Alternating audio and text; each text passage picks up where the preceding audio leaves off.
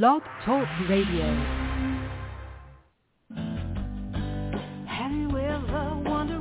Welcome to MindShifters Radio with the Forgiveness Doctor, Dr. Michael Ryce.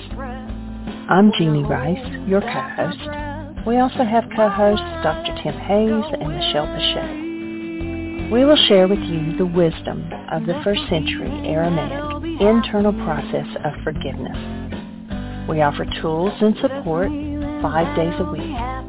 We will support you in building a solid foundation within yourself to live in pure love, in Aramaic, Rachma. Michael is the author of the book, Why Is This Happening to Me Again? For more information about the forgiveness process, please visit www.whyagain.org. And now, welcome to the show, MindShifters Radio.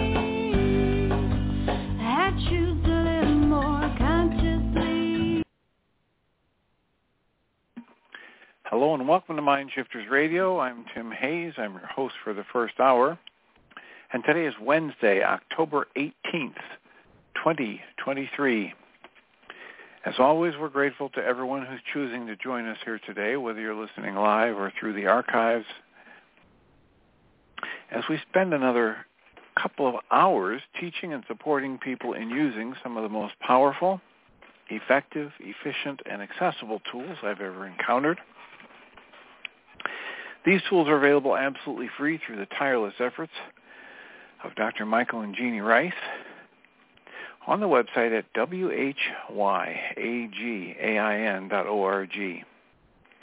If you go to that website and click on the two words that say Start Here in the upper left-hand corner, it will take you to a page where you can download and read Chapter 24 of Dr. Michael Ryce's book. His book is titled, Why Is This Happening to Me Again? And that chapter of that book contains a narrative description and explanation of the primary tool in this work. That tool is called the Reality Management Worksheet, sometimes called the Reality Management Wake-Up Sheet. And it's a tool I've been using to great effect for 19 years now to improve the quality of my life and most of my relationships, and to turn any negative emotional experience I have into part of the infallible guidance system that each and every one of us has been given. You can also go to your app store and type in the three words Heartland Aramaic Forgiveness and download a completely free and private app that contains the Reality Management Worksheet. It also contains an abbreviated version of that worksheet process, and it contains a copy of the Dragon Klingon game, which is a wonderful way to introduce these tools to even younger audiences. You can also download the actual worksheet process itself. It's a simple PDF file. You can click the link, download it, print it off, copy it as often as you'd like, and use it over and over again absolutely free. And we hope people do all of that soon and often, primarily because it tends to improve the quality of people's lives the more they actively use these tools in their lives. And secondarily, because it tends to prompt comments, questions, answers, and testimonials. If you have any of those to share with us, you can do so by giving us a call at 563-999-3581. Once you call that number, if you press 1 on your phone, it'll put the little icon of a hand by your phone number. I'll turn on the microphone and announce you by your area code. Alternatively, you can send us an email. You can email me at tjh@mindshifters-academy.org, or you can email Jeanie at jeanie@whyagain.org. That's whyagain.org. And if we get that kind of a comment or question or testimonial from you, we will address it on the Internet show, and then as time allows, send you a notification about what day and time we were able to do that, so you can listen back to the archive for the feedback, the input, etc. And we're greatly appreciative whenever anybody decides to do that, whether you call in live or send us an email, because that makes it far easier for us to live into our intention with this work. The intention we have with this work is to be of service, and that's just a whole lot easier to accomplish as an intention than or as a goal when we actually have direct input from people. It's kind of the difference between having a very good map and destination and constant feedback from our GPS, or flying blind and hoping that, some kind of a vague goal or intention gets fulfilled eventually. So, to whatever degree you're willing and able, please assist us in assisting you. Let us know how this work is landing for you, as I like to say. We've been doing support groups for what's going to be what's been a full 19 years now. And so Tuesday night, that was last night, we had a support group. We'll have another one tomorrow night on Thursday, and we encourage people to participate in those, join us, and or send somebody that you think might be a benefit from participating. Absolutely free. All you need is a computer and a Zoom link, and the Zoom links are found at MindShiftersAcademy.org website. And our group last night was all discussion, all working out, all feeding back, getting feedback from people about the basically a continuation of the last couple of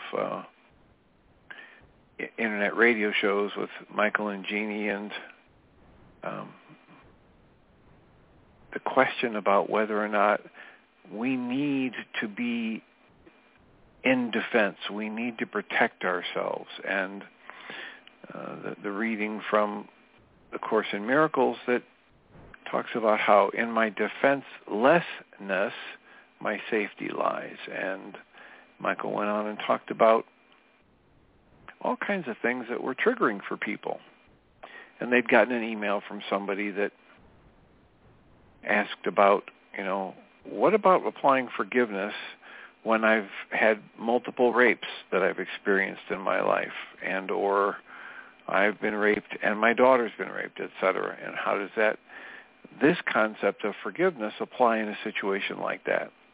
So we had quite a bit of discussion about that kind of thing, and we had some people very triggered about the idea that we're blaming victims. And so that's the kind of thing that can get going in a support group, in a safe environment where people are free to say, you know what, I think you're blaming victims here, and I think this is wrong, and so people can explore these ideas in safety. And that's one of the main goals that we have, or intentions we have with our support groups, is to provide a community where it's safe to discuss these things and explore, try out, at least intellectually explore what might be a different way to approach this kind of a situation than what I've been taught in my culture or by my family, etc. So that's what was happening in the support group last night, and every one of them's different. Sometimes we listen to an hour or so from one of our favorite teachers, or watch a video from one of our favorite teachers, and sometimes we just end up having discussion the entire 2.5 hours, which is what happened last night. So,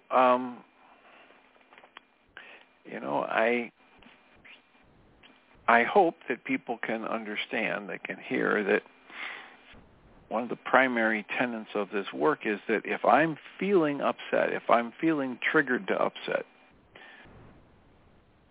if I'm triggered into a state where I'm taking offense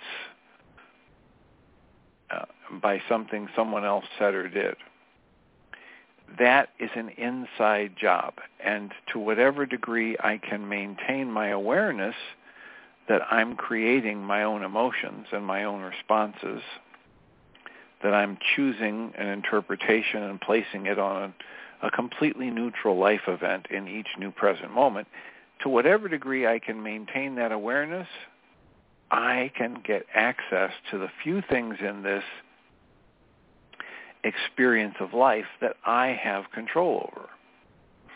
And I can reframe any thought that I might have been conditioned into from my family or culture, any thought that leads me to believing I'm a victim. And I can shift the focus of my awareness to the few things I have control over and choose an entirely different interpretation of the life events, and therefore construct an entirely different experience of those life events. And that's what we're here to help people do time and time again, sometimes for the first time ever, and sometimes for the umpteenth time many years in a row, because we all need to keep practicing to undo, as Michael Ryce likes to talk about, not just what's happened in our own lives and our family and what we were conditioned to and what our personal traumas have been, but we need to be about the work of dismantling the generational traumas, the long-held cross-generational family patterns, which, whether we like it or not, whether we're aware of it or not, they get activated in us, and they become a major contributing factor to our experience of life and to our formation of perception. I may not be aware of it, but my perception is a very active process.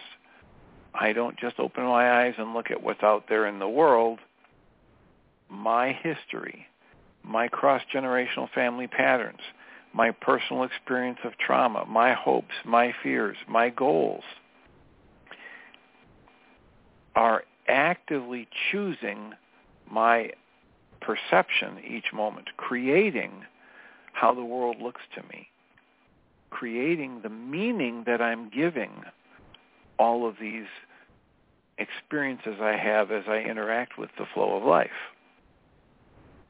And so if you're aware of that and you actively practice, knowing that any time your perception has you generating a negative emotion, that's your guidance system to tell you that something is off in your perception. If you're already doing that, great. You may not need to stay tuned to this discussion today. But if that's anything other than your all-day, everyday practice in life, participating in these and application of workshops fully transformative for the work industry.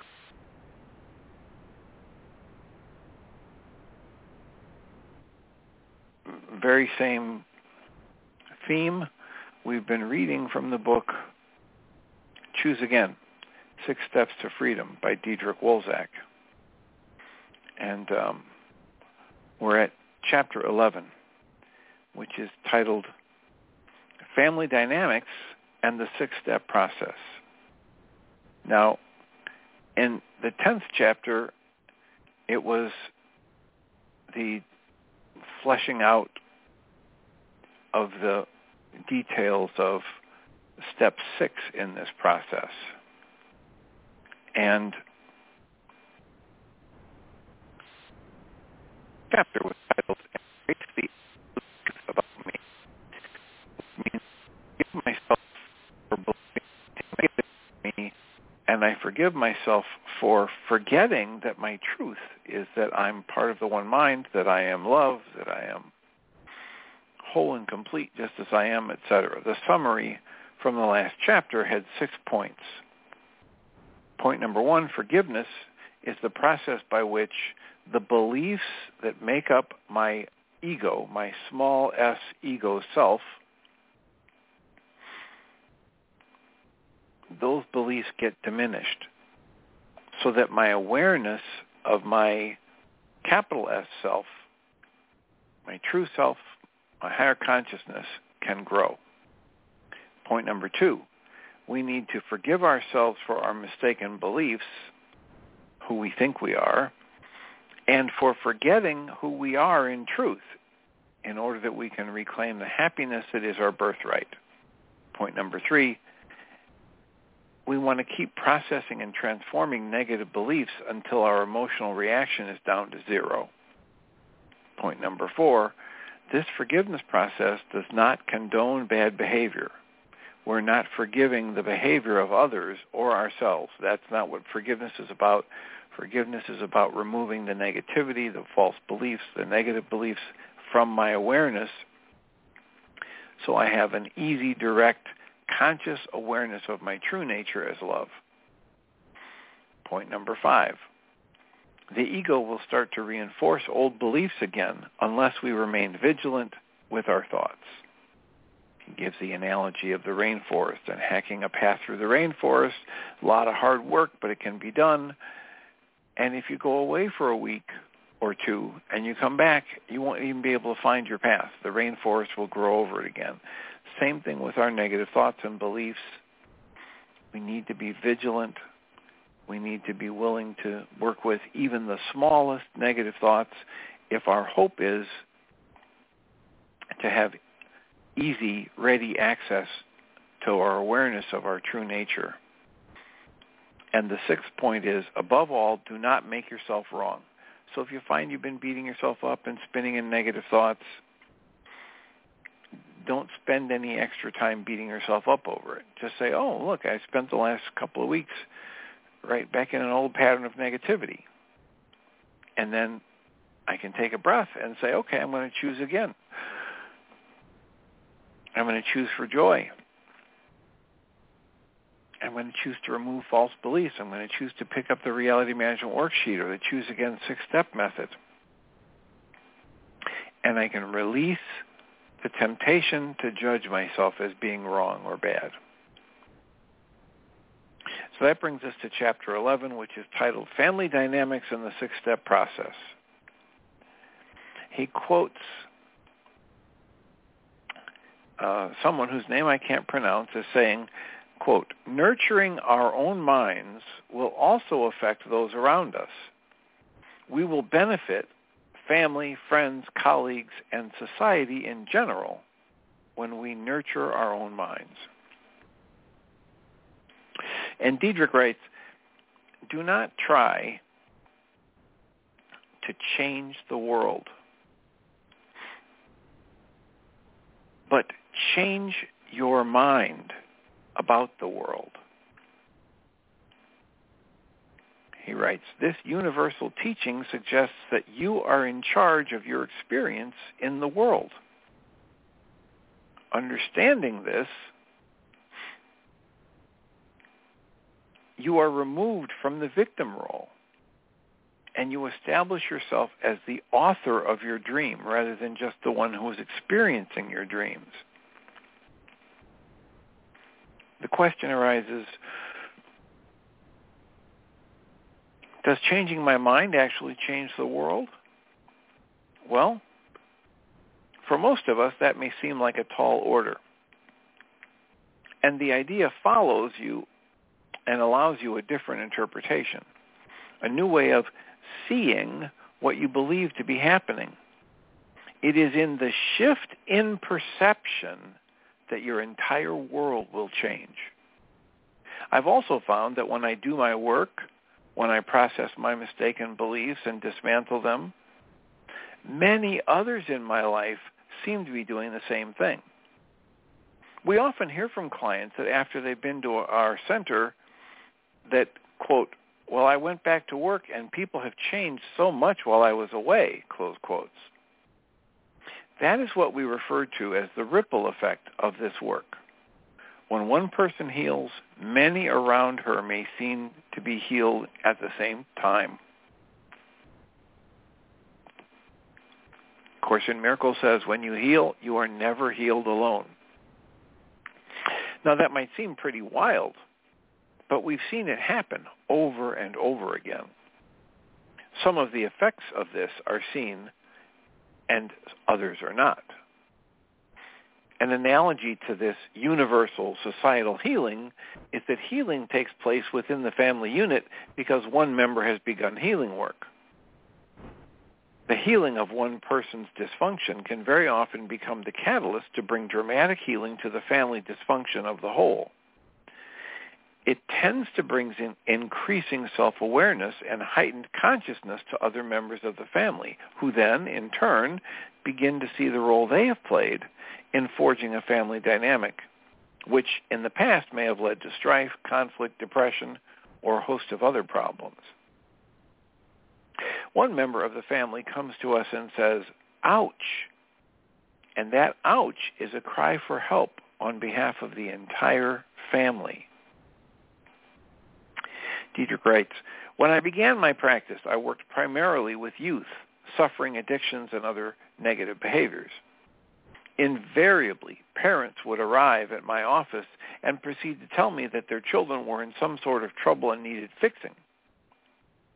Parents generally want their kids to behave in a certain way, get good grades, go to university, find employment. These things certainly seem to be reasonable desires. Very often, however, that desire is fed by feelings of guilt or unworthiness. Parents want their children to be evidence of the parent's worth.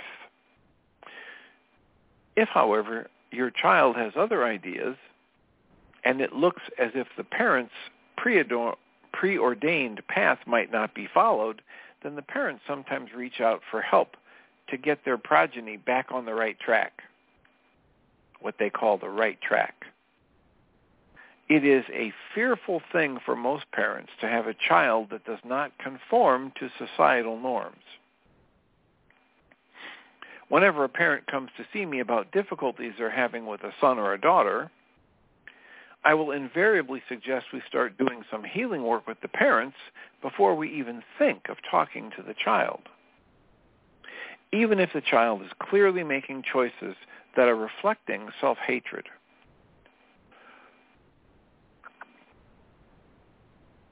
The reason for this is that what needs to change first is the parent's perception of the problem. If the parents are willing to process their own fears, their own beliefs, and their own lack of self-love, very often their child's behavior will also change as a natural outcome. There are a number of reasons for that. First of all parties in this story are part of a family system. The child's core beliefs that he or she is not good enough, for example, it demands evidence to be reinforced. The parent's core beliefs, perhaps also about not being good enough, they need evidence as well. And the child's behavior provides that evidence. The child's cry for love is being met by the parent's own cry for love, and conflict ensues. If the parents succeed in addressing their own issues, then they'll no longer need to cry for love, and they can extend love instead. As the relationship of each parent to himself or herself is transformed, the relationship between parent and child changes naturally, often at surprisingly fast speeds. Second, if the parents do their work and gain an understanding of who they are in truth, capital T truth, and that everything is for their healing and that nothing ever goes wrong, then they can be much calmer when they're faced with another night of drinking or drugging or binging or purging, whatever the problem of the child might be seen to be. Then a child's inappropriate behavior is no longer seen as, quote, wrong, close quotes, but as a cry for love. When a parent does not react negatively to their child's behavior, he or she will no longer reflect the guilt the child is looking for as evidence of their own unworthiness. In other words, the parents have stepped out of the action-evidence-reaction cycle. This prevents the child from feeding her guilt addiction, so the evidence of his or her badness no longer mounts. The underlying beliefs are then not being fed. Third, the child will see the change in his or her parents and will be curious about what has caused that change to happen. They may be curious enough to want to try it as well. This happened on many occasions. Here's one of them. One woman, Karen, brought her daughter Joanne to see me and explained that Joanne was a total mess. Joanne had been anorexic and she was now bulimic. She was drinking, smoking, and taking drugs. She was leaving the house at all hours of the night to go to raves in distant towns. She had virtually dropped out of school in grade 9. I managed to convince Karen, the mother, to come and see me to work on her own issues, which she did weekly for a couple of months. Now, I want to highlight here, several times as I've been reading this book, Diedrich talks about cures that seem to be a 1 or 2 session cure. And so please hear this. Karen, the mother, came to see me to work on her own issues, which she did once a week for a couple of months. And that's not extraordinary. That's just the beginning for some people. And by using the 6-step process regularly, Karen was able to get off the antidepressant medication she had taken for over 20 years. She started exercising and looking after her health in ways that she would not allow herself time to do before. Her strained relationship with her husband began to change and transform for the better, and Joanne, her daughter, reported that she felt better, knowing that she was no longer able to drag her mother down with her when she was out of control. It took a few years, but Joanne eventually agreed to come to the center in Costa Rica and stayed for a few months. While she was with us, she learned to experience joy without needing substances. So the daughter, Joanne, by healing her core beliefs, was able to return to her life and turn it around completely. It's interesting to note that Karen was so happy to shed her depression that she brought her husband Jack to see me. We worked on his stress levels. He was a top executive in a multinational firm.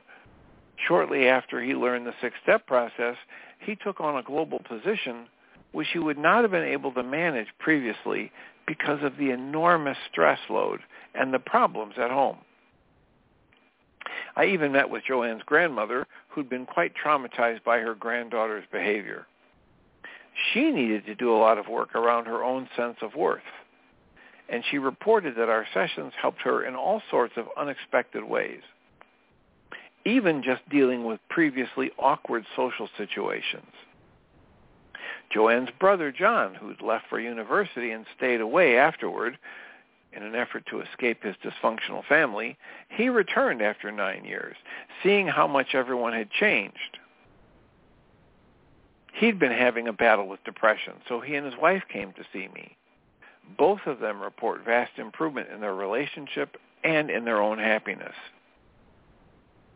I feel so privileged to work with families because it is usually family dynamics that generate core beliefs in the first place. And it is remarkable to see the results when whole families work on their healing together. Many years ago, a young woman named June came to our healing center in Costa Rica. The month before arriving, she had undergone 10 electroshock treatments. She had been prescribed 12 different mood-altering medications, and as you can imagine, she was a mess. Her psychiatrist had basically thrown up his hands in despair. There was nothing left in his toolbox he could suggest with any reasonable hope of success. In addition to a huge smorgasbord of meds, she had indulged in street drugs as well, mostly cocaine. She was not present in the moment when you were in front of her. Her eyes were dull, her spirit was virtually broken, and her will to survive was flickering at a very low pitch. But there was something to work with, and that was anger. She was angry at herself, angry at the world, angry at her parents, and angry at her partner. While it was clear that in our work together, for its own sake, not a very useful emotion, in this case it showed me that there is still a fighting spirit, even if the fight was directed at herself and mostly self-destructive.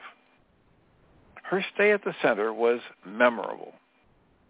Rarely had I seen an ego so committed to self-destructing without actually taking that last irrevocable step. She demonstrated every day how the ego will resist healing, how the fear of love is really the only fear there is, and how she was absolutely determined to preserve her self-made identity at all costs. It was an epic struggle between her loving, capital S, self, and the little s, ego self that she made up. In the end, her higher self won. Her parents both came down and spent time with us, learning our process and learning the new language that their daughter had begun to master. After June went home to be with her family, in an entirely new way, we learned of the remarkable ripple effect story which came out of this healing. June's mother had not talked to her brother, June's uncle, in 25 years. However, once June's mother was exposed to the healing work that we do and began to understand the power of forgiveness, she too started reaching out. She decided to call her brother and to extend love. They had a wonderful, loving conversation, and during their talk, she happened to recall that their father had died of colon cancer. She asked this long-estranged brother, "Have you had a colonoscopy lately or at all?" He said, "No, I haven't." Well, she urged him to do so. Shortly thereafter, he had the colonoscopy, and its results revealed he had colon cancer. Now, the disease was at a very early stage, and because it was caught so early, her brother recovered fully and has been clear of any signs of cancer ever since. That is one of the enormously gratifying aspects of this work.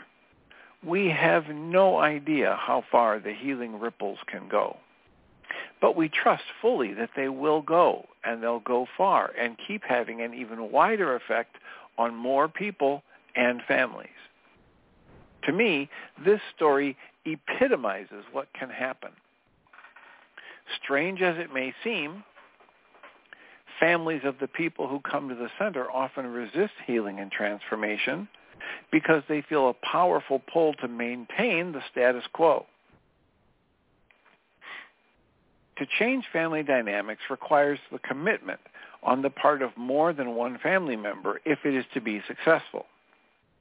The family often reverts to dysfunction because it is what all parties are used to.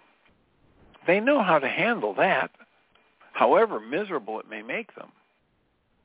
I want to be absolutely clear that this is not out of malicious intent, but this happens simply because the ego/family system naturally resettles into a familiar pattern.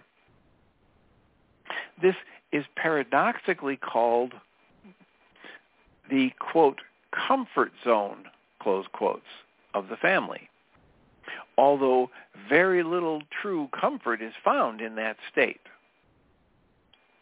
Allow me to shed some light on this puzzling phenomenon. The person who has been, quote, selected, close quotes, by the family to be the black sheep has become the symbol of their guilt. He or she is the walking mirror reflecting the deeply held belief in guilt shared by the entire family. Now, if this person were to heal and no longer be evidence for the mistaken belief in guilt that the other family members sustain, they will have to find a new mirror to find and remind them of their painful beliefs.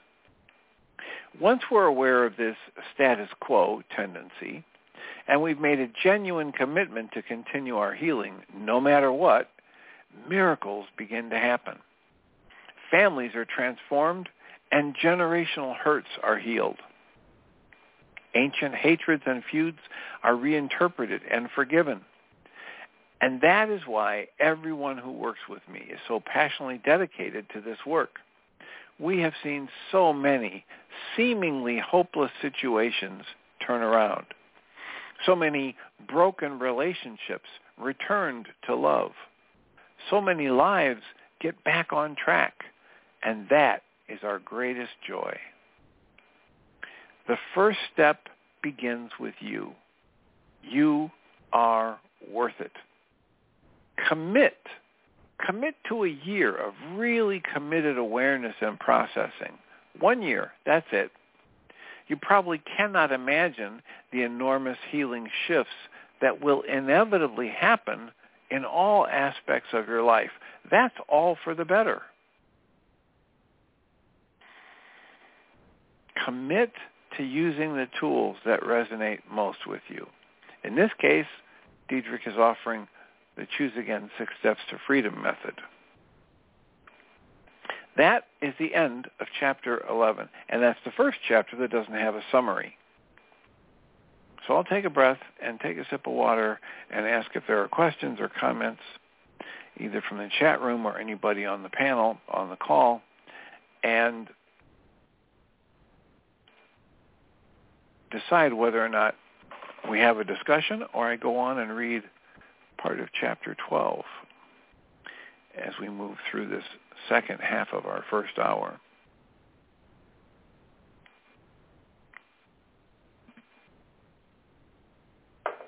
Going once, going twice, going 3 times. No hands are up that I can see anyway. So I will continue reading Chapter 12. It's titled 6-Step Missteps. And Plato is quoted as saying, "Wisdom begins when a man finds out that he does not know what he thinks he knows." Diedrich writes, "The 6-step process is an extraordinarily effective way to remove barriers to love, thereby increasing happiness in those who choose to use it. There are, however, a few pitfalls to be aware of. The ego's very survival is threatened by this process. The ego is sly, and it's even vicious in its endeavor to reassert itself. Here are some of the most common challenges. Number 1, justifying feelings. Diedrich writes, "Do not stray from step 2. Step 2 says, me, it's all about me. I cannot emphasize this point enough. Do not fall for the temptation to justify your feelings. It's so easy and so tempting to admit that you're upset, step 1, only to immediately tell yourself or others why you're upset. This justification, quote, I am upset because, ... close quotes. This is not easy to shake off, and yet that's all you have to do. Without mind training, you have no idea why you're upset. You just think you know, so you can immediately move into the territory of, I'm right. The trained mind remembers, I am not upset for the reason I think. And then that mind begins the necessary inquiry into which belief chose this upset. Once you've undertaken the process and accepted step 2 as essential, step 2 again is me. This is about me. I'm creating this. I'm creating every emotion I experience. Once you step into that, do not allow yourself to slip back into the story. The story has only one purpose, and that is to hide the truth and allow you to continue to project and protect a core belief. You are not your story. You just think that you are. You made up that story, and then you forgot that you made it up. Remember that the little s self who made up the story is not who you really are.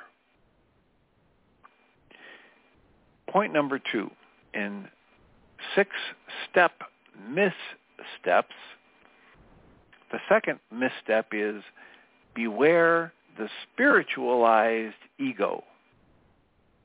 And Diedrich writes, the spiritualized ego knows the right language. It can quote spiritual platitudes with the best of them, and it can smile under any circumstance, even while it is seething with anger. The spiritualized ego is not interested in doing this work. Why would it? That would bring about its demise.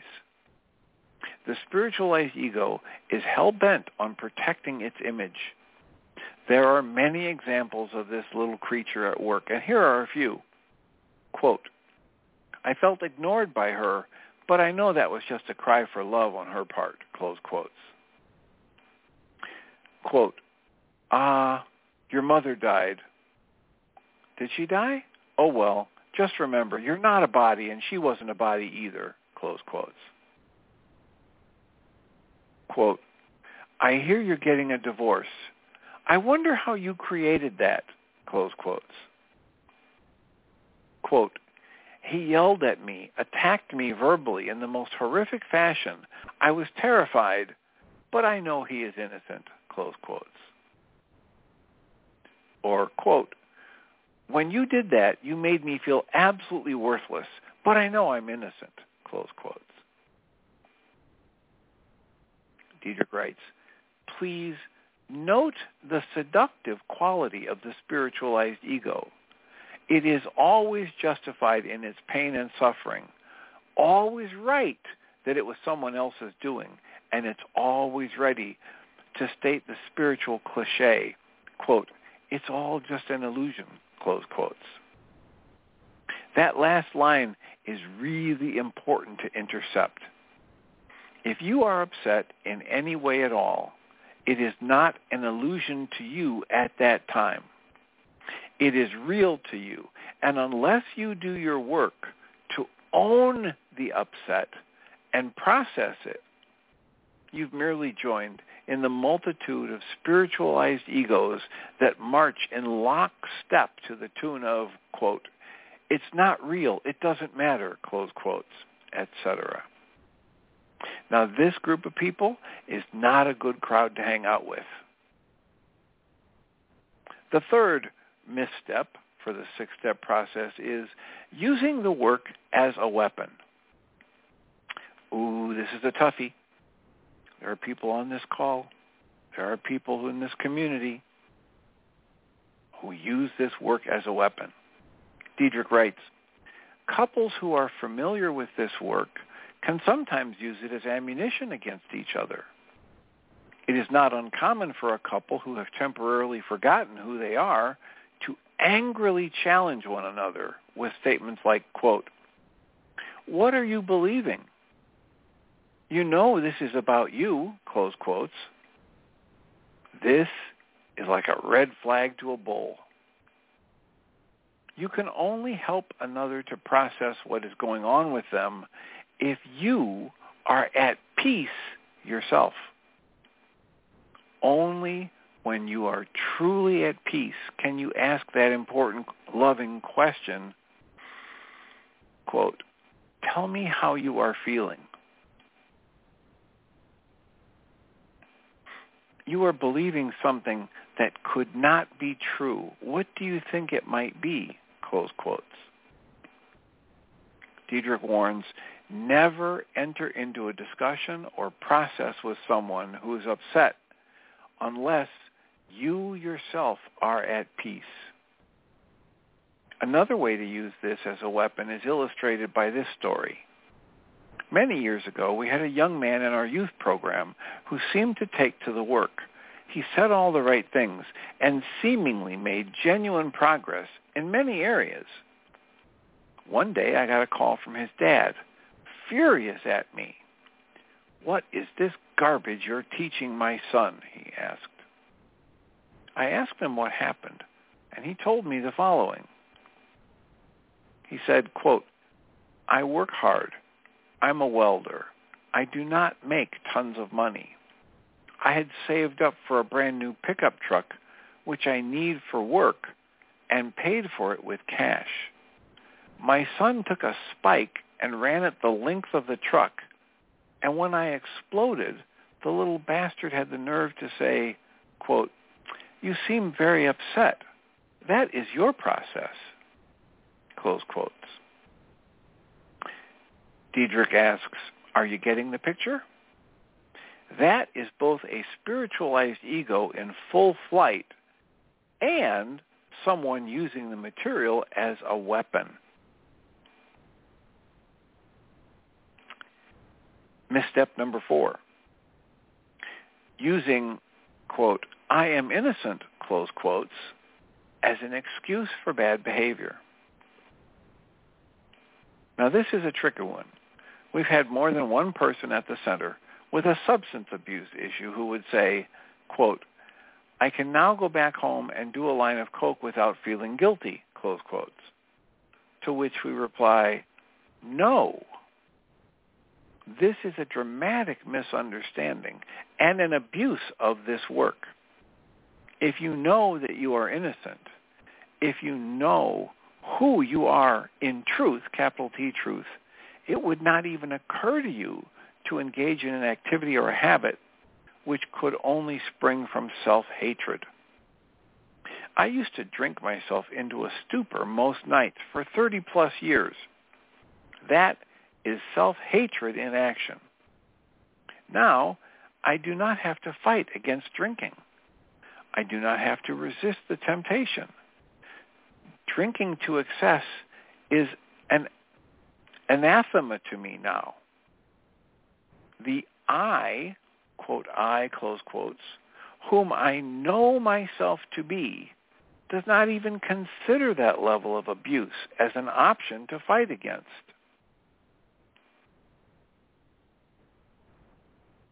Misstep number 5.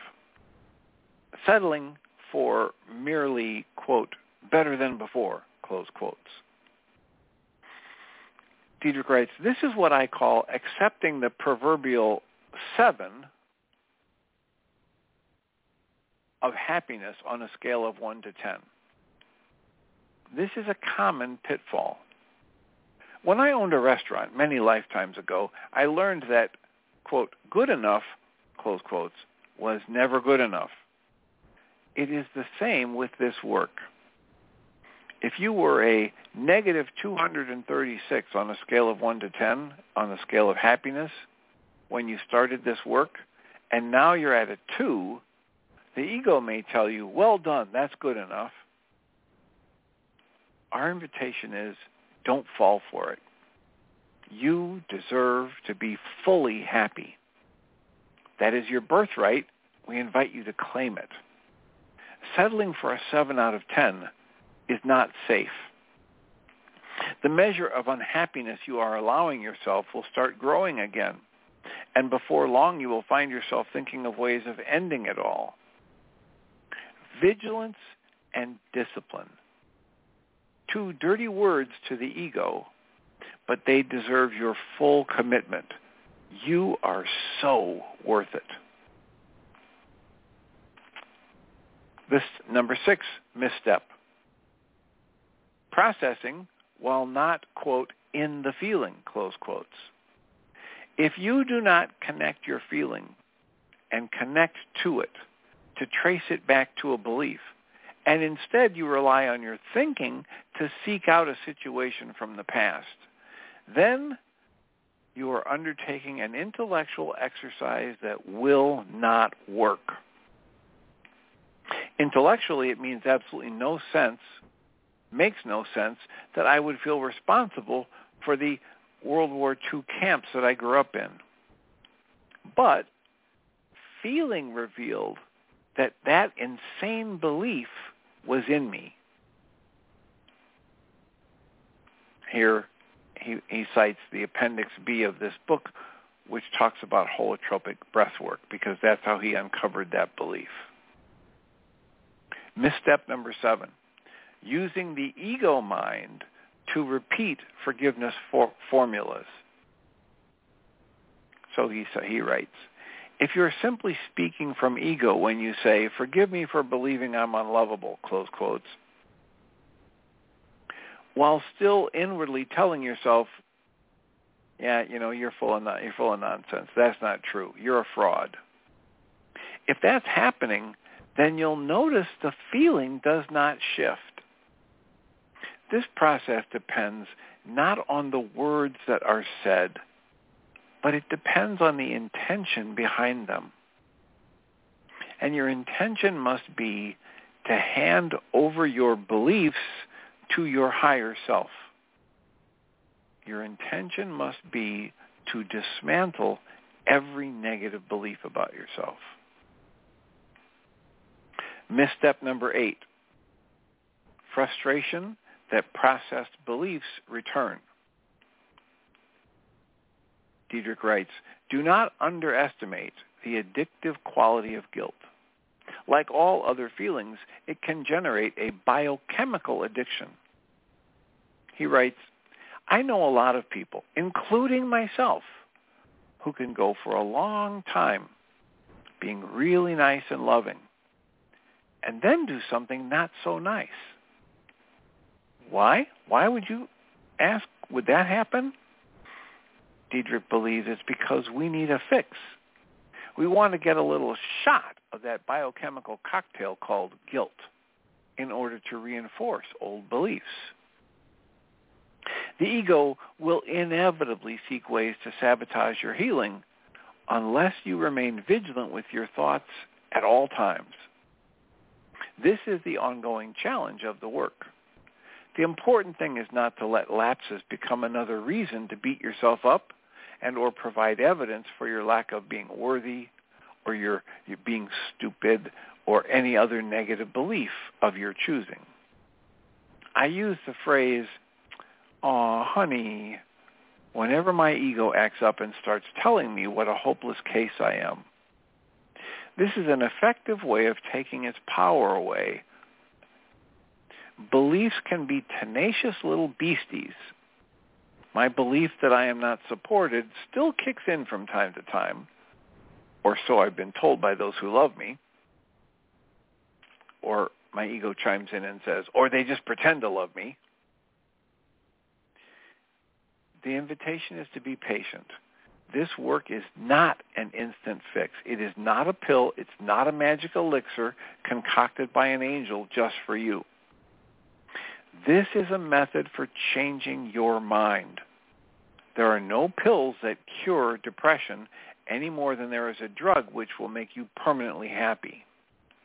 If there were, we would be idiots not to rush out and buy it, all of us. So instead, be patient and be gentle with yourself. When you fall backward, as you almost certainly will, do not make yourself wrong. Be prepared to go through the 6 steps over and over and over again. So often I've heard people say, quote, I did that process yesterday, close quotes. Yes, and a belief that is only weakened is still there. So if it comes back, get back to your process immediately. Be patient as well. If you're feeling lousy, why would you be patient? Do not pass go until you feel great. Do not wallow in feeling sorry for yourself and let your ego tell you, well, I'm working on it.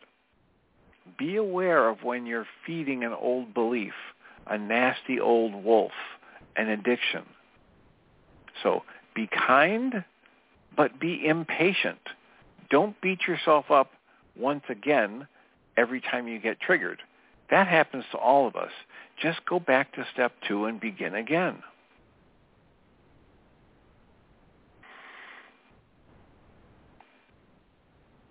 So there's an afterword in this book. He titles this heading, Implications and Applications of the 6-Step Process. Diedrich writes, well, you've taken the time to read this little book, and you may even have started applying some of its teachings. If so, you've probably begun to glimpse the immense potential benefits of using this process. So in closing, I would like to suggest some areas where the 6-step process is likely to have an impact. He begins with children and the educational system. Another heading is bullying. Another heading is depression. Another heading is medicine, health, and wellness. Another one is hyperactivity disorder. Another is the criminal justice system. Another is the happiness quotient. Another is sports. Another is business. And again, he comes back to families and relationships.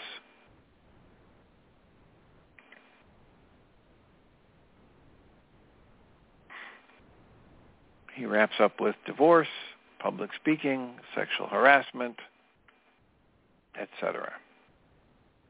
So, as an appendix, he's got the feelings sheet and other tools of transformation, including holotropic breath work, etc. So, that is the reading of the Choose Again 6-step method. And there is a PDF file that I got from signing up for Diedrich's, whatever I signed up for, that I have had on my computer, and I was making it available to people in the support group last night, and I have I've made the offer to make it available if somebody wants it from me. If you can't find it on his website or can't get tapped into it from signing up for his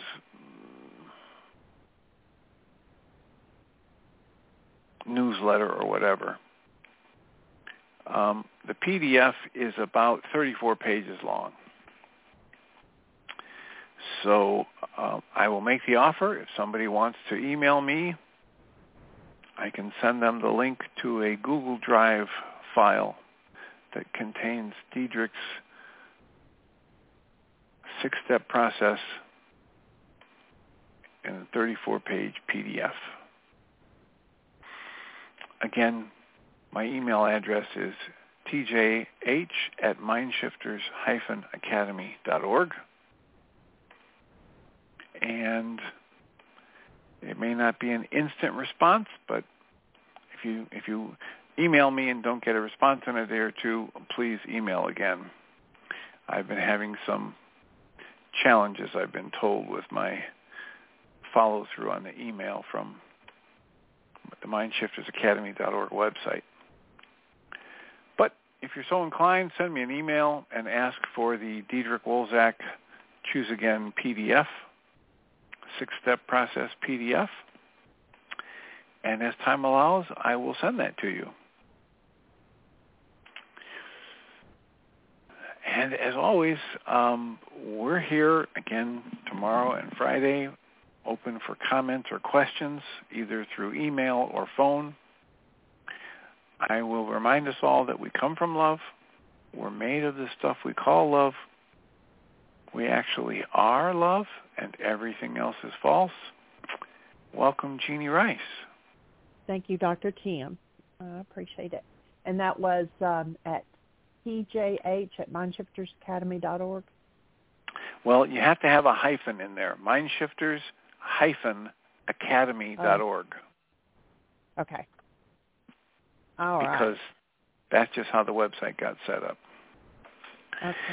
All right. Well, have yourself a wonderful show. Thank you. Appreciate you. So, welcome everybody to the second hour of MindShifters Radio.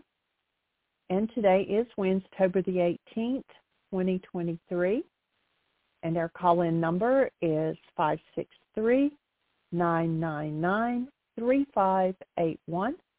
And press 1. And that puts you into queue on the switchboard. And we know you want to talk to us instead of that you're just out there listening. We'd love to hear from you, because when we hear your questions and comments, it makes it your show and directs us in the direction that you want to hear the show go for the day. we're here to support you, and that's our way of supporting you. And so if you have a question, press 1, and that puts a hand up. If you're listening on another station that we can't see you on their switchboard, then dial 563-999-3581 and press 1. We'll give Michael just a moment to dial in, and while we're waiting, I will read something to you. There's another, so I get 3 things every day. One is from Diedrich Wolsack, one is from Educari Unlearning, and the other one is from Edgar Casey. And this morning, the unlearning insight for the day was clarity. And I read it to Michael. I said, it sounds like we're all on the same page doing the same work. But it says, clarity is innate. It arrives when there is no resistance to the way life is being. Our quote-unquote figure-it-out mind is searching for the clarity that only comes from the soul. The soul receives, reveals, and unfolds the highest order of the universe that you are ready for. Can you let yourself relax into receiving unmanifested potential as it takes form? The conditioned mind gets afraid of this because it ignorantly trusts the buckets of knowledge that it has gathered and stored, more than the river of truth that's waiting to pour itself out for you. One way to develop this capacity is to try writing without editing, suppressing, or controlling that which is unfolding. Another is to meditate by observing without grasping whatever floats through consciousness, independent of the content. With practice, you will surprise your mind with the new clarity that arrives, often speaking ideas you have never thought of before. And I thought that, it's exactly what we teach. No resistance to the way life is. That's letting go of your goals, to stop trying to figure it out. That's a pseudo-solution. And to wait and let yourself relax into receiving. A lot of people, we've done in intensives, we have done exercises where you send and receive love, like you're just doing the love exchange. And so many people, they do fine in the sending, and they will tell us afterwards that they had a hard time receiving. And I don't know if that's from, past experiences, or if it's from feeling that they're not worthy or whatever, but to be able to relax into just receiving what potential takes form in your life. And then the part about one way to do it is to write without editing, suppressing, or controlling what's unfolding. That's our MindShifters, just doing the journaling and letting it flow without trying to figure out what you're writing down or if it even makes sense. And then, of course, meditating and breathing and being independent of the content, just letting whatever flows flow. And, that's where we talk about being the observer or being the actor apart from the action, And so all of that was just so much like what we teach. And so I wanted to share that with you today. And then the one that came with Diedrich today, he quoted Krishnamurti and said, "You can only be afraid of what you think you know." And then he goes on to say, "There is nothing to be afraid of ever. So afraid of the unknown." Well, that is never true. As soon as I dig a little, I find what I am afraid of is a replay of stuff that I made up a long time ago. I am insane. So I thought that was cute too. And so I wanted to share those with you today, and hope you're having a good day, a blessed day. Had a good time yesterday afternoon with Aria. Ryan's on vacation this week, so we've been limited in the amount of time that we have her here, and it was fun being with her. And Michael was teaching her. We were playing a game of food, and so she was the cook, and she was fixing like hamburgers and things like that. It was fake food, of course, at her little play stove, and so she brought it over, and Michael said, "Well, that's not good food combining." And she started to get a little bit like, ugh. And she goes, "Well, I haven't learned that yet." And he says, let me tell you about it. And so he started talking about, that if you're going to eat meat, you eat it with like a salad. You don't eat it with potatoes. And that's what they always serve in restaurants is potatoes and meat. Or, potatoes and salad go together, or meat and salad go together. And you don't mix fruit with it. And we had eaten some watermelon just a little bit earlier, and so he explained to her how quickly watermelon digests, and so you don't want to eat something big on top of it. And so anyway, she sat there and listened and learned, so it was fun. I see Michael has joined us, so I'm going to say welcome, Michael.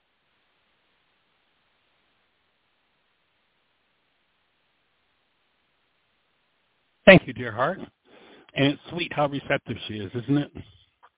Just amazing. Yes, it is. Willing to learn.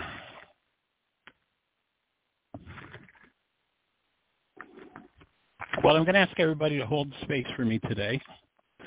This morning I woke up with the inclination to do an article on what's happening in the Middle East right now from a point of view of responsibility. I went through some of the same jitters that I did about 15 years ago, Jeannie, when we spoke at the Holocaust Museum in Fort Lauderdale. Yeah. And I actually went into one of the deepest healing crises I've ever been in, one of the most traumatic to the next day. But we had spoken. There was a gentleman who'd done our work for several years, and he was a member of a congregation there in Fort Lauderdale, and he wanted to bring forgiveness into the congregation. So he asked his rabbi to check me out, which he did. I got full approval the minute that I mentioned that I was working with the Aramaic. His response was, all of our wisdom keepers were Aramaic. If that's what you're doing, you're in. It was just like that easy to get permission to speak, and we ended up speaking at a Shabbat service. And then out of that came, there was someone who, I don't remember they worked at or knew somebody at the Holocaust Museum, and so they invited me to come and do a Why Is This Happening to Me Again workshop. And with great trepidation, I brought up the Holocaust and what needed to happen for healing to occur. And I don't remember how many people we had. I'm thinking maybe 7,500 in that room down there. And there was such receptivity. I didn't mention Yeshua's name. I didn't mention anything from the New Testament. Everything could be verified from Old Testament quotes. So started out, and this morning, as I say, I had this inclination to write about that. So I started out with a quote from Job. And give me 1 second here while I look at this.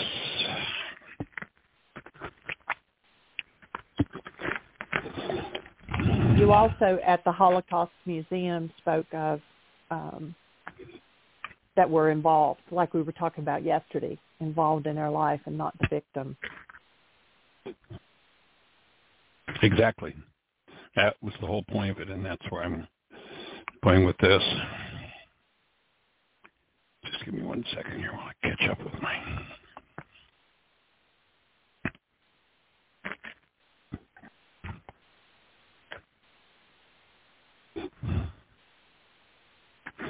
So Job 3:25, he teaches us a really powerful lesson. That which I feared most has come upon me. A family, many families, wiped out. Again, question mark? And they were interviewing some people here in the States who had family killed in the recent attack in Israel. And the question that they ask is, literally they were quoted in the article, we really don't understand why this happened to us.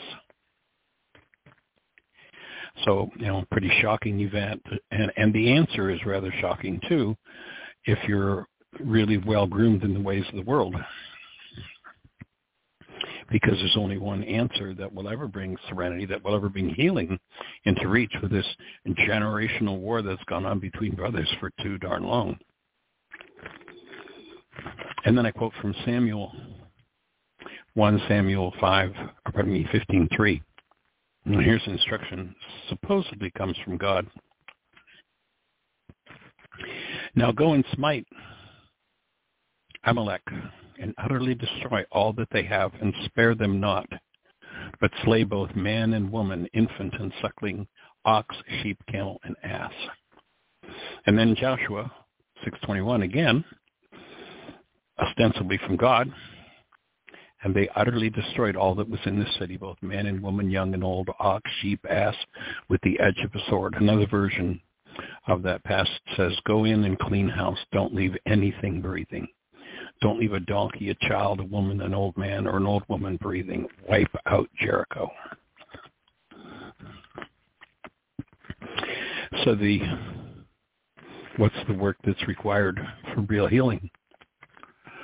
And I go on with the article to say, as long as the traumatic energetic memories remain unresolved in the genes, in the family systems, in the teachings of people, generation after generation will live in the desert of unresolved internal trauma, expressed as destructive action in the world.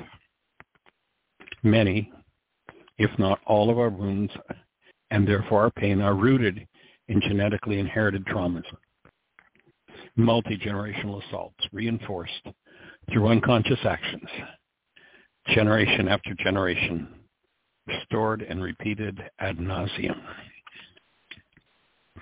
Each pain perception appears to be different, but all are based in that hidden, dissociated trauma that, when activated, obscures the subtle, permanently available experience of ourselves as our true nature, love. And most will say, forgive the perpetrators. Please, that person knows nothing about removing trauma from your genes. If someone tells you that you need to forgive another or yourself, understand that they know nothing about actual forgiveness. Never forgive anyone, but forgive continuously.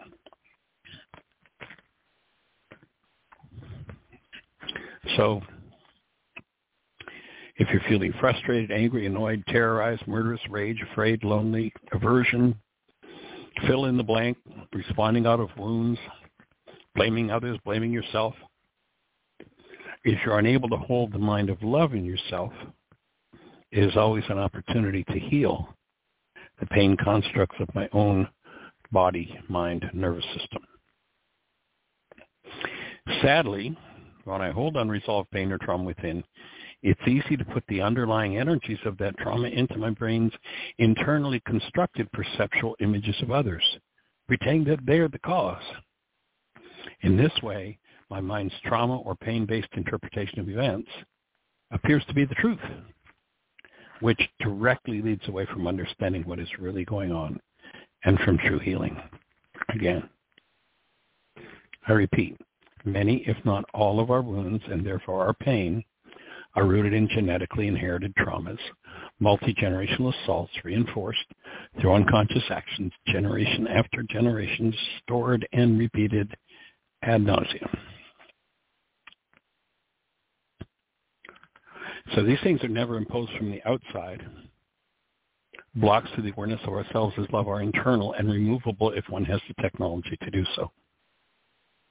All healing, return to love, is a strictly inside job. The act of removing that intergenerational trauma is the true definition of forgiveness. All perception is autobiographical. The constructs of our mind tell us, first and foremost, what is going on inside of us. Until generational traumas are removed, we're easily tricked into believing the false pictures and perceptions generated by our minds. As long as we believe that something outside of us is the cause, rather than just a trigger of what's moving within, we inhabit a world of lies. Feelings do not come from seeing something. They come from internally generated energies, all self-imposed.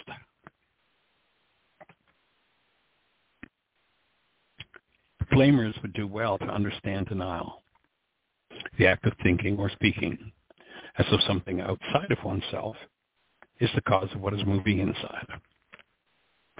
Denial results in instant dissociation, the hiding of truth, which blocks awareness of one's own internal dynamics, resulting in an unnatural condition called the unconscious mind.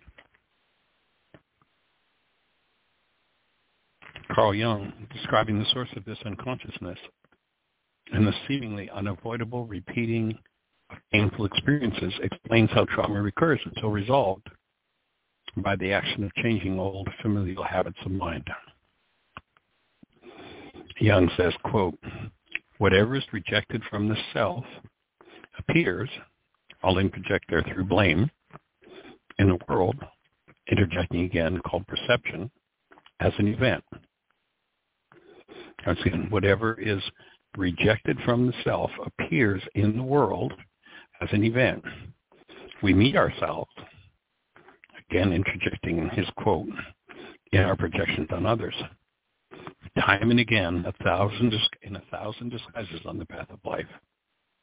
Until the unconscious becomes conscious, it will direct our lives, and we will call it fate." Jung goes on to say, everything that appears to irritate us about others can lead to understanding of oneself. Actually, I interjected the appears to. His quote actually says, everything that irritates us about others can lead to understanding oneself.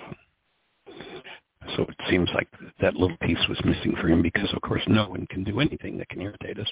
But if there's irritation in us, there'll be a whole procession of people that seem to be able to irritate us. We must put an end to the multi-generational fantasy of victimhood that many mistakenly swear is true.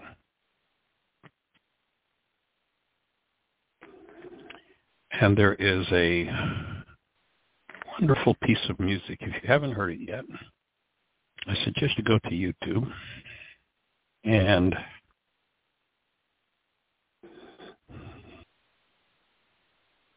I'm just searching for the words. It's a great tune. It's a great piece of music. But beyond that, when you listen to the words, and here are the words to Alanis Morissette's song. If I could play it, I'd play it, but we can't. But I suggest you get on YouTube and give it a listen because there's a really nice tune to it. It's one you can catch and really integrate the thoughts. I've been most unwilling to see this turmoil of mine. The thought of sitting with this has me paralyzed. This prolonged exposure to mirror and averted eyes, of course that's being in a relationship, I feigned that I've been waiting such mileage or empathizing, like this person should fix it for me. And now I see the madness in me is brought out in the presence of you. Now I know the madness lives on when you're not in the room. And though I'd love to blame you for all, I'd miss these moments of opportunity. You've simply brought this madness to light, and I should thank you. And the refrain comes in, oh, thank you. Much thanks for this bird's eye view. Oh, thank you for your most generous triggers. You think she'd been in Wise This Happening to Me Again workshop. Obviously, to write this, she's done her work. Been all too easy to cross my arms and roll my eyes. The thought of dropping all arms leaves me terrified. So she talked about now when you start to let the defenses down, you let the veil of the temple open, and you start to touch into what's in there. And now I see the madness in me is brought out in the presence of you. Now I know the madness lives on when you're not in the room. And though I'd love to blame you for all, I miss these moments of opportunity. You simply brought this madness to light, and I should thank you. Oh, thank you. Oh, thanks for this bird's eye view. Oh, thank you for your most generous triggers. Now, can you see yourself just smiling when somebody brings your deepest stuff up and saying thank you for that trigger? Yeah, right. And then she goes on, I'd have to give up knowing and give up being right. You inadvertent hero. You angel in disguise. Once again, and now I see the madness in me is brought out in the presence of you. Now I know the madness lives on when you're not in the room, and though I'd love to blame you, I miss these moments of opportune, this madness delight, and I should thank you. Oh, thank you. Thanks for this bird's eye view. Thank you for your most generous triggers. Actually, and I'm just seeing here under the words to the song that was written by Alanis Morissette and someone named Guy Sigsworth. So thank you, Guy and Alanis, for the standing, for having done your work to just be able to even think those thoughts, to write those words.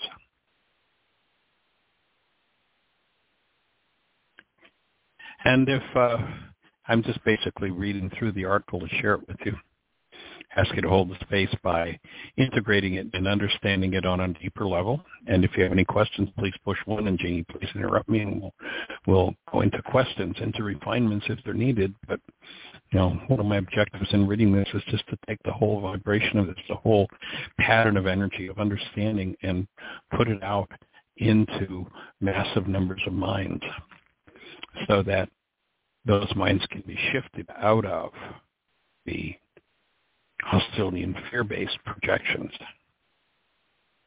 So once again, we must put an end to the multi-generational fantasy of victimhood that many mistakenly swear is true. Have you been through a particular painful reality 87 different times with 42 different people? You're the only one that was there every time. Denial sounds like, you made me so mad. You made me so sad. You made me so afraid. You hurt me. I'm your innocent victim. And it's interesting in our culture, victimhood kind of has this energy of righteousness or of it's got to be true. And so it's upheld in the culture. And I'll invite, anybody that's playing the victim game, whoever you're playing the victim card with, that it might be time to let that go and look at the next layer of your own mind, because the very things that people don't want to look at and deal with are the very things that are most urgent to be dealt with. And rest assured, life will give you every opportunity you need. For when you're in denial, you are unconsciously directing the show. And life's purpose, when we dissociate from pain, is to kick us right square in the limitation. So how do we make the unconscious conscious? The tools for reliably doing that, doing what in the ancient teachings was called opening the veil of the temple, beneath which we keep our pain hidden, the barrier between the subconscious and the unconscious mind, and the removal of salt energy appeared on Earth 2,000 years ago in the Aramaic language. The ancient tool of forgiveness is a process that uncovers and removes what we've hidden from ourselves through denial, hidden within ourselves. Pardoning, change forgiveness from an internal process to an outer directed act. Forgive, let them off the hook, we've been told. But that errant directive, this simple, effective healing technology of forgiveness, was lost to humanity. In the Greek misinterpretation, we're convinced we need to be forgiven for something, rather than realize there's something to be forgiven, something to be removed from our minds. This slippery twist has left millions letting others off the hook for what is generated by their own minds, rather than taking responsibility and removing from their minds, that is, forgiving, projecting hidden, often generational content within themselves.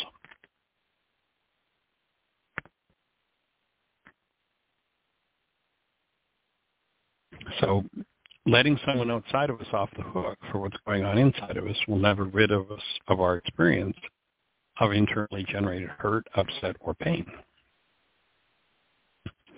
Outer directed acts do not bring connection to internally generated dynamics.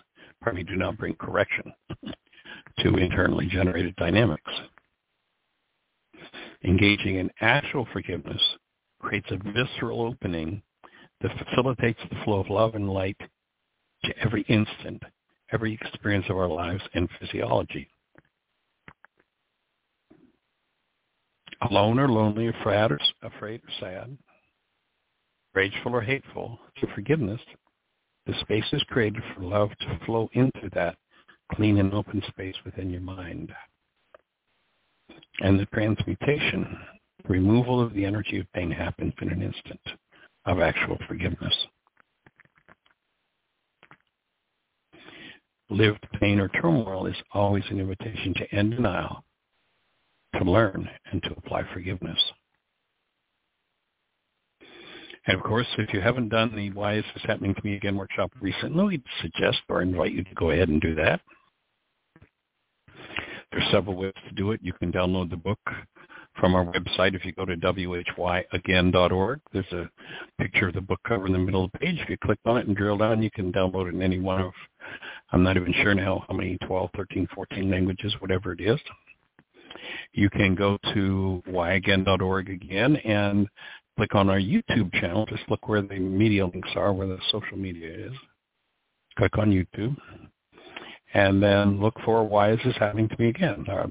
Back in, I think it was June, I did a 3-hour Why Is This Happening to Me Again workshop that we decided, instead of being a product in our catalog that people would have to purchase, would be there free. So you can watch that video. This would be the place to really put it.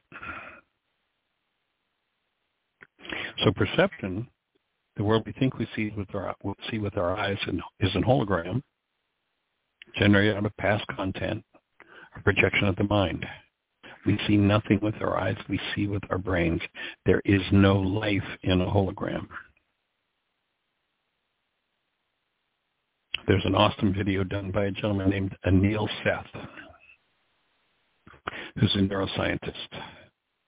Here's a quote from that video.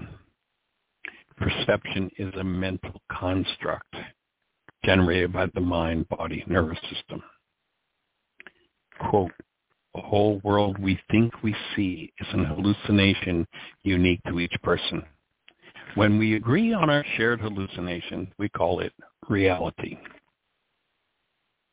And then I put a quote on the CIA research, which we've talked about many times over the years on the show, where the CIA was doing research on how to improve perception, just what perception was, so that their intelligence analysts could more effectively do their jobs.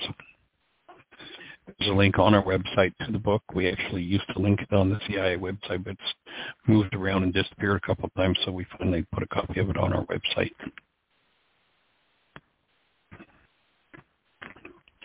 So as a result of whatever, I don't know how many millions of dollars of your money they spent, you might as well benefit from this information. It's your money paid for it. Here's what the CIA says, quote, perception is a demonstrably active rather than passive process. It constructs rather than records reality. Construct their own version of reality. Your mind, based on content resonated by experiences, literally constructs the world you see.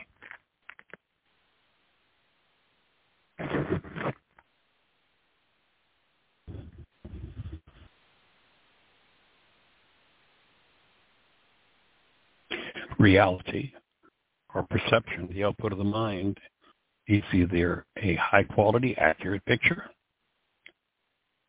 poor-quality, deceptive projection. The experience of the presence of love in one's physiology indicates the mind is on track. Any form of fear and or hostility is an indicator that the mind is using corrupt data to build its projections rather than reflect accurate information about actuality. When using corrupt data, the mind massages its unconscious content into pictures that appear to be of external things. And I tell you that you're the cause of what's happening inside of me, I become the equivalent of a full-fledged card-carrying member of the universal one-world religion of blame. All perception, the world made up by us, including sensations in the body, are autobiographical. Projection is the act of pretending something outside of me, causing what's moving inside of me. It is the act of building realities out of resonated internal content and pretending that hologram, that image, is actually out there. So there's work to be done. Other videos you might want to look at on our YouTube channel, What is the World? And I think if you just do the search bar when you're in our page, ACIM, What is the World? And then the instructions for how to forgive are there in the Wise Chapman Comedian Workshop. You can also search our App Store, or your App Store on your phone, for Heartland Aramaic Forgiveness. And what you'll find is a set of instructions for how to engage the forgiveness process. The worksheet process is right there. It is a purposely designed, it's an app that's purposely designed,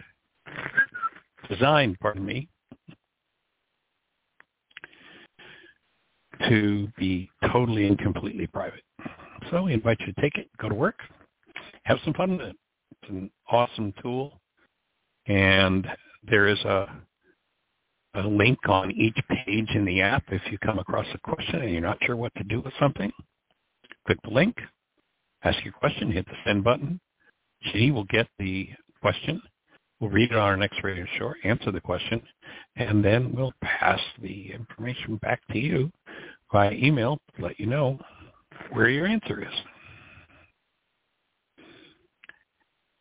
And so that's the post I put on that I ask everybody to hold the space for, that it goes out into the world with the intention. I know that some people who live in the game of denial and blame might want to bring assault or insult to it. So I'll just ask everybody just to hold the space, that anything less than love that comes up for anyone reading it heals, and the true intention of it and the technology becomes available. The people are willing to receive it and ultimately willing to take it to the world, make it available on a mass scale, that we can take this technology, this understanding, and put it into practice so that atrocities like what happened last week are ended on the earth, whether they're little personal atrocities that happen in family systems and this is just a major atrocity happening in a family system. These guys are brothers. Like, what happened? As I was doing some research for that article this morning, I found an interesting piece of information that I did not know. If you go back to the story of Abraham and sacrificing Isaac in the Old Testament, what I found today was a piece of information that says that in the Quran, it isn't a story about Abraham sacrificing Isaac, it's Abraham sacrificing Ishmael. The story's changed, different son, which just has some interesting implications. So that's my story for today. How's that fit for everybody? You have a hand up. All right, let's say hello. It is 610. Hi, Susan. Hey, Michael. Welcome, young lady. Yes, ma'am. Thank you for this. This has been front and center of my work and thoughts. I wonder, first of all, I missed, where did you put this? Where did you post this that you wrote? I posted on Facebook today with some trepidation, with the intensity of the conflict that's going on in Israel right now, and the conflict going on in America with people who, are taking all sides of the argument, and, politicians praising Hamas for their murderous rage and talking about how intelligent they are. It's pretty bizarre. Right. Okay. And trauma. Yeah. It's nothing but an expression of trauma. And when we can get somebody big enough minds big enough to hold the space for the healing of that trauma, no matter how terrible the perpetrator's behavior seems to be, or how terrible the response is to the perpetrator's behavior, then we're going to start changing the game on planet Earth, and it's time. And you said, sorry, I mustn't have been listening, but you said you went through a healing crisis while writing this, or this brought up a healing crisis from a long time ago? Well, no, I was talking about when I this morning I awoke. That's usually my time when I get my best guidance. It's first thing in the morning before I get up, right. And I had the whole situation that's gone on with the murders in the Middle East and such, and the inclination to write an article about it. And I went through some of the same what I started out explaining was back about 15 years ago, and you've heard me speak about this before on the show. We were invited to speak at a synagogue in Florida, and then ended up doing the Why Is This Happening to Me Again workshop, where I had a similar trepidation to what I had this morning of putting this out. Of here I am at the Holocaust Museum with a room full of Jewish people, and I'm going to talk about being responsible for what happened. Okay. And that there was some trepidation in that for me. And the next day, the workshop, the receptivity for that message was awesome. And the next day I went into one of the deepest physical healing crises I've ever had. And maybe tomorrow I'll go into another one. I don't know. I'm willing. But some of the same trepidation showed up about posting this in a public forum. Right. So it's there on the Facebook page. And I don't know if I have the right to ask, but what did the healing crisis, what was it like? How did it manifest? We were getting ready to, we were getting on a plane the next day. Where were we flying? Do you remember, Jeannie? I don't remember now. Somewhere in Europe or? I don't remember. Or we were going on a cruise. It might have been a cruise. I'm not sure. Anyway, my sides around my lungs, which has been my nemesis, broke out in shingles, which I'd never had before and I've never had since. And it was intense. Oh, boy. Yes, it would be. And I realized, I knew right away that the energy from the healing, the flow of information, the opening that happened in the workshop the day before in the Holocaust Museum in Fort Lauderdale, that new vitality was what opened that for me and allowed my body to let go of whatever it was that it needed to let go of. But it was pretty intense. Oh, it sounds that way. Well, again, I'm just so glad this is where my mind has been, so it's wonderful to have you on the radio show talking about it, because that's what's right up in front. And there is, there are available triggers all over the place. I remember, and you're in my age range, I remember as a child, people building bomb shelters, we taking cover under desks at school, being told that this is going to be bad and there may be bombs. And whenever we heard an airplane go over, we froze in fear. That was back then. And my mind goes bananas now and says, well, this is even worse. This could be worse, combined with everything else that's going on, climate change and so forth.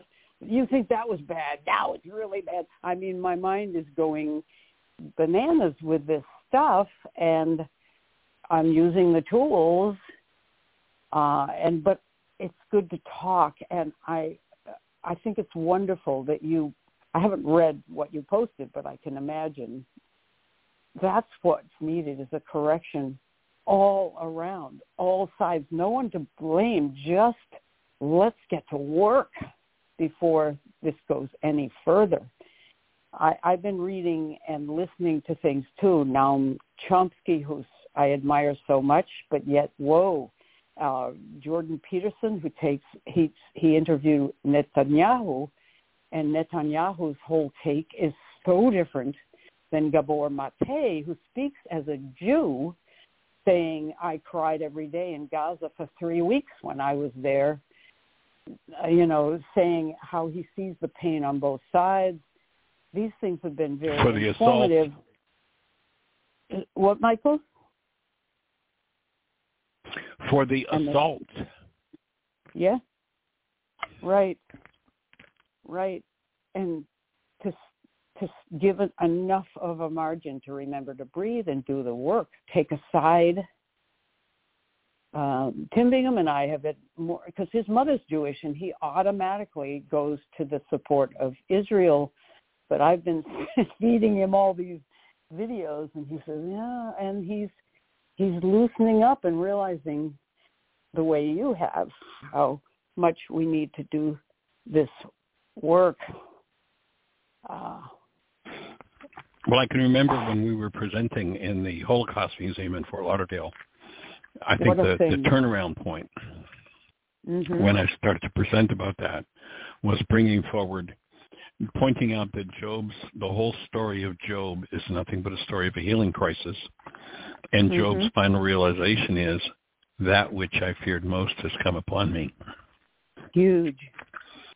And it all turns on that. Without that piece of information, without that insight, it's the world we paint on the inside of our eyeballs with our unresolved trauma sure does look like it's out there, and we sure can pull people in to play it out for us. Yep. True. Well, this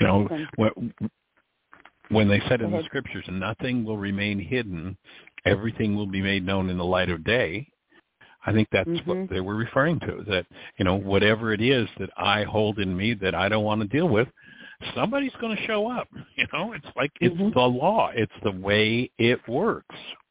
Amazing. And when we move it, the insight, the wisdom, and then for Yeshua to come along, and a lot of Christianity want to claim him as one of theirs, but he was a Jew. Like, that's the bottom line. He was a rabbi. That's the bottom line. Like, stop this stuff that he's anything other than that. But he understood what drove perception. He understood that it was goals, and he understood what needed to happen was the canceling of those goals. And right now you look at both sides in this conflict, and what are their goals? They're all about destroying, and I shouldn't say all because there are many people who are speaking differently about it. But so much of it is about how I'm going to destroy you. Where my whole reason for existence is to make sure you're not on the face of the earth anymore. Well, right. If one were successful in carrying out that mission and either side wiping the other off the face of the earth, guess what would happen? The earth would grow another population who would do the same attacks, because the attacks come from within. They're a reflection of what's going on inside of us. Again, Job, that which I feared most has come upon me. So what do I need to do? Well over 300 times. Some people theorize, I don't know who's ever counted it, but that in the scriptures, there's one time for every day of the year, 365 times, where it says, fear not. Yeah. And yet most of the world is living in fear. Because they've got it backward. Yep. And this is like a mass scale demonstration of the things we personally deal with in our own psyches. Yes. Like a macro show of the mini show. Well, there was another occasion where, and this goes back, I'm not even sure how many years ago, 20 plus years ago, and I was invited to speak at a Jewish Women's Service League in Fort Lauderdale. And it was back when the Russians weren't allowing Jews out of Russia. And there was a women's organization that was sponsoring a conference, and the speaker before me was up there railing about never again. Yeah. And I got up to speak about forgiveness and responsibility. And this group of, I don't even remember how many it was. There's quite a few, 100 plus, might have been 200, I don't know, women. It was a service club. And everybody joined, when I explained the forgiveness process and the counseling calls, everybody joined and did a worksheet on forgiveness regarding the situation going on in Russia. Wow. And it was just a matter of weeks, and Russia started to let the Jews out of Russia. Oh, God. It was a matter of weeks. You know, we're creators, and until we get that message and can see that what shows up in our lives is our reflection. Mm-hmm. Tough world to live in the blame game. Yeah. Easy to find ammunition. Oh, yes. Oh, yes. All you have to do is just say one phrase. You made me, and your mind will show you that the problem's outside of you. You know, our whole, I feel so blessed that one day I was teaching Why Is This Happening to Me Again workshop, and, you know, at the top of the board for the first 20 plus years that I taught forgiveness, there were 3 words on top of the board. There was deny, suppress, and project. And what I understood at that time was when we deny, that is, we don't want to deal with something. That was my definition of denial back then. Then we suppress it in ourselves. We hide it from ourselves. And then we project it. And one of the, to me, in terms of specific upgrades in my memory to the Why Is This Happening to Me Again workshop as I developed it, was when I changed the middle word in that 3-word gathering at the top of the board, and it became deny, dissociate, project. And I was literally taught, I was literally told, this is one of those occasions where, you know, I'm really clear when the Aramaic talks about ruka dukucha, she who undoes the effects of our errors and teaches us the truth.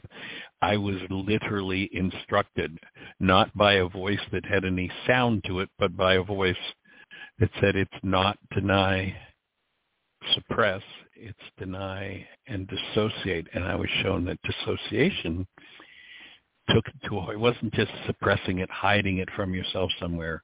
Literally, dissociation meant it's no longer mine. I can no longer affect change in this.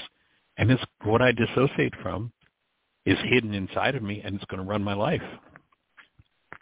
That was, you know, in my memory of 40-some years of developing the Why Is This Happening to Me Again workshop, that's one of the pinnacle moments, you know, for me of, wow, what a major shift in understanding to just change that word suppress to dissociate. You know, I have a question about that. Yes. Dissociate. I'm picturing these 3 words in a physical way, left, middle, and right. When you say suppress, you're pushing it below your awareness. When you dissociate, I get the feeling that you still have perfectly clear access to it. Well, my take would be actually the opposite. My take is that when you dissociate, you have zero access to it directly. But because you put the energy of shutting it down into it, you've intensified that energy within yourself, which means that you will send out a literal, measurable, high-energy wave that through resonance will draw somebody to do that to you. And when they do, and this is like the drive of life to heal itself, when they do that terrible thing that you've dissociated from, it resonates the dissociated part of the mind, and now you go into indirect relationship with it by projecting it into your brain's image of them, by making up your picture of them out of what you've dissociated from. And if you suppress, you don't do that. You've gotten suppression puts it even further down deep, or takes it away from the table more. Well, for me, the subtlety, the subtle difference is that when I'm in dissociation, I have no, like, suppression to me back then as I was thinking of it, well, I'm just hiding it from myself. It's over there in the closet. I can go get it anytime I want. It's hiding. But dissociation means, no, it's not in the closet. It's in the vault that's in the vault that's in the vault that's in the vault, and I don't have the combination to any of those locks. I can't access it. I can't change it until I have the combination. And the combination to the vault is forgiveness. That's the password to getting into the vault. Because when I've got something that I've cut myself off from, okay, I'm in denial. What's denial? When I think or speak as though something outside of me is the cause of what's moving inside. So you made me mad. So now there's a part of me that holds mad, and I dissociate from that. It's now locked in the vault. 1,000 people are going to show up in my life to, quote, unquote, make me mad, that are going to resonate that. Yes. And when they resonate it, because I have no direct access to it, I have no idea that it's mine. It's you who made me mad. And so literally what happens is when that person shows up in response to that dissociated content, and they do the behavior related or literally energetically driven by that content. Yep. If people aren't very conscious, they're driven by all of the energies going on around them. When you get conscious, you realize what energy is driving you, and that's when you can start to take conscious charge of your life. But when that dissociated content resonates, let's say you made me mad because you raged at me. So I dissociate from that whole idea of mad and rage, and with that energy radiating out from me, I literally resonate someone with rage in them. And so they show up and they rage, and when they rage, that resonates that dissociated content in me. That's the matching bag of garbage. And because I have no direct access to it, the only way that rage that they've just resonated in me shows up is I literally build a picture that I call them in my mind, and I paint that picture on the inside of my eyeballs with my mind, and there I can see that this rage really belongs to them. I mean, I can really, actually, literally see it. And I think it's outside of me. But, of course, once you start realizing, oh, I'm the one who's feeling this. Maybe it's got something to do with me. Right. Then you've got the access of this brilliant piece of information from Yeshua, which says, here's how you forgive. You have a goal for that object of attention that's raging you right now, and that goal is, and it might be a variety of different things. It might be I want them to be kind to me. I want them to respect me. I want them to cherish me. I want them to treat me like a human being. There could be a whole range of goals. Whichever goal is the actual goal the mind is using, you have to hit on that one. And when you hit on that one and you cancel it, then that whole projection from the dissociated content collapses. The whole picture of them as the expression of what I've dissociated from collapses in on itself. Now I have direct access to that hidden part of myself. And when I breathe and when I hold active present love, that part of me dissolves. That's the trick of healing. That's the brilliance of that forgiveness tool from Yeshua. And it isn't necessarily a one-shot thing. It absolutely is not a one-shot thing, no. I mean, let's take a look at this situation going on, the one I was just sharing about. I posted it with a link. One of the things that had triggered it, I've been reading an article from a family that was interviewed, and one of the things they said was, we don't know why this happened to us. These part of the families in America, and they had several family members who were over there in a kibbutz who were killed. We don't know why this is happening to us. And that was kind of the thing that ultimately triggered, I need to write this in a way that puts out into the world the understanding of how this game of dissociation works, and that we need to reclaim those parts of ourselves and clean them up if we ever want the terrorizing expression out there in the world to be dealt with, to be healed. Has to happen. Yeah. And you think about, a family situation like this, how many worksheets are going to need to be done to deal with, let's say, the brother and sister who grew up fighting with each other and blaming each other, who are just like the brothers that are the Jews and the Arabs who are fighting with each other. There was an expression there. Then there was an expression with the parents, and then there was a power person, and then there was, the group at school that picked on me, and then there was and each of those things is going to require forgiveness to ultimately get back to the space where I can get to the core of this and remove it from my structure.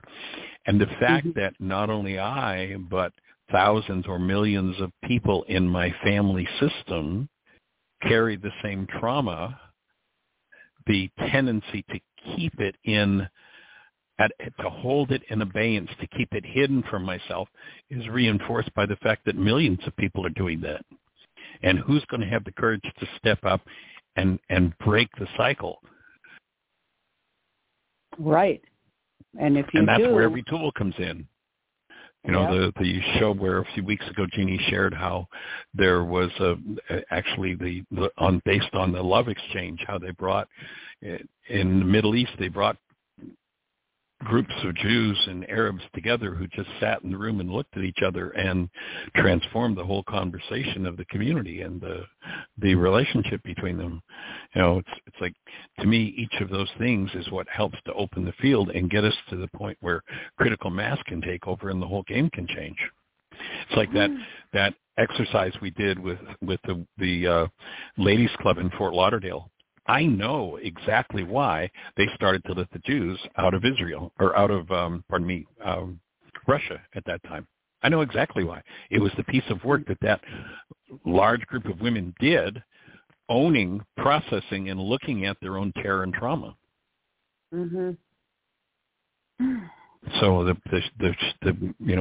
Yeshua, the physicist, says a little leavening leavens the whole loaf, we're talking about critical mass in physics. When we reach a point where the energy system, the weights and balances shift to the side where, so we can take responsibility.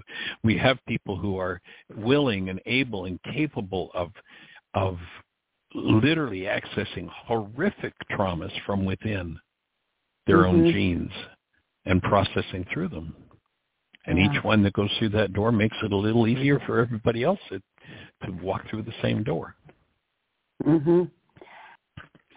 May we do it in time. Yes.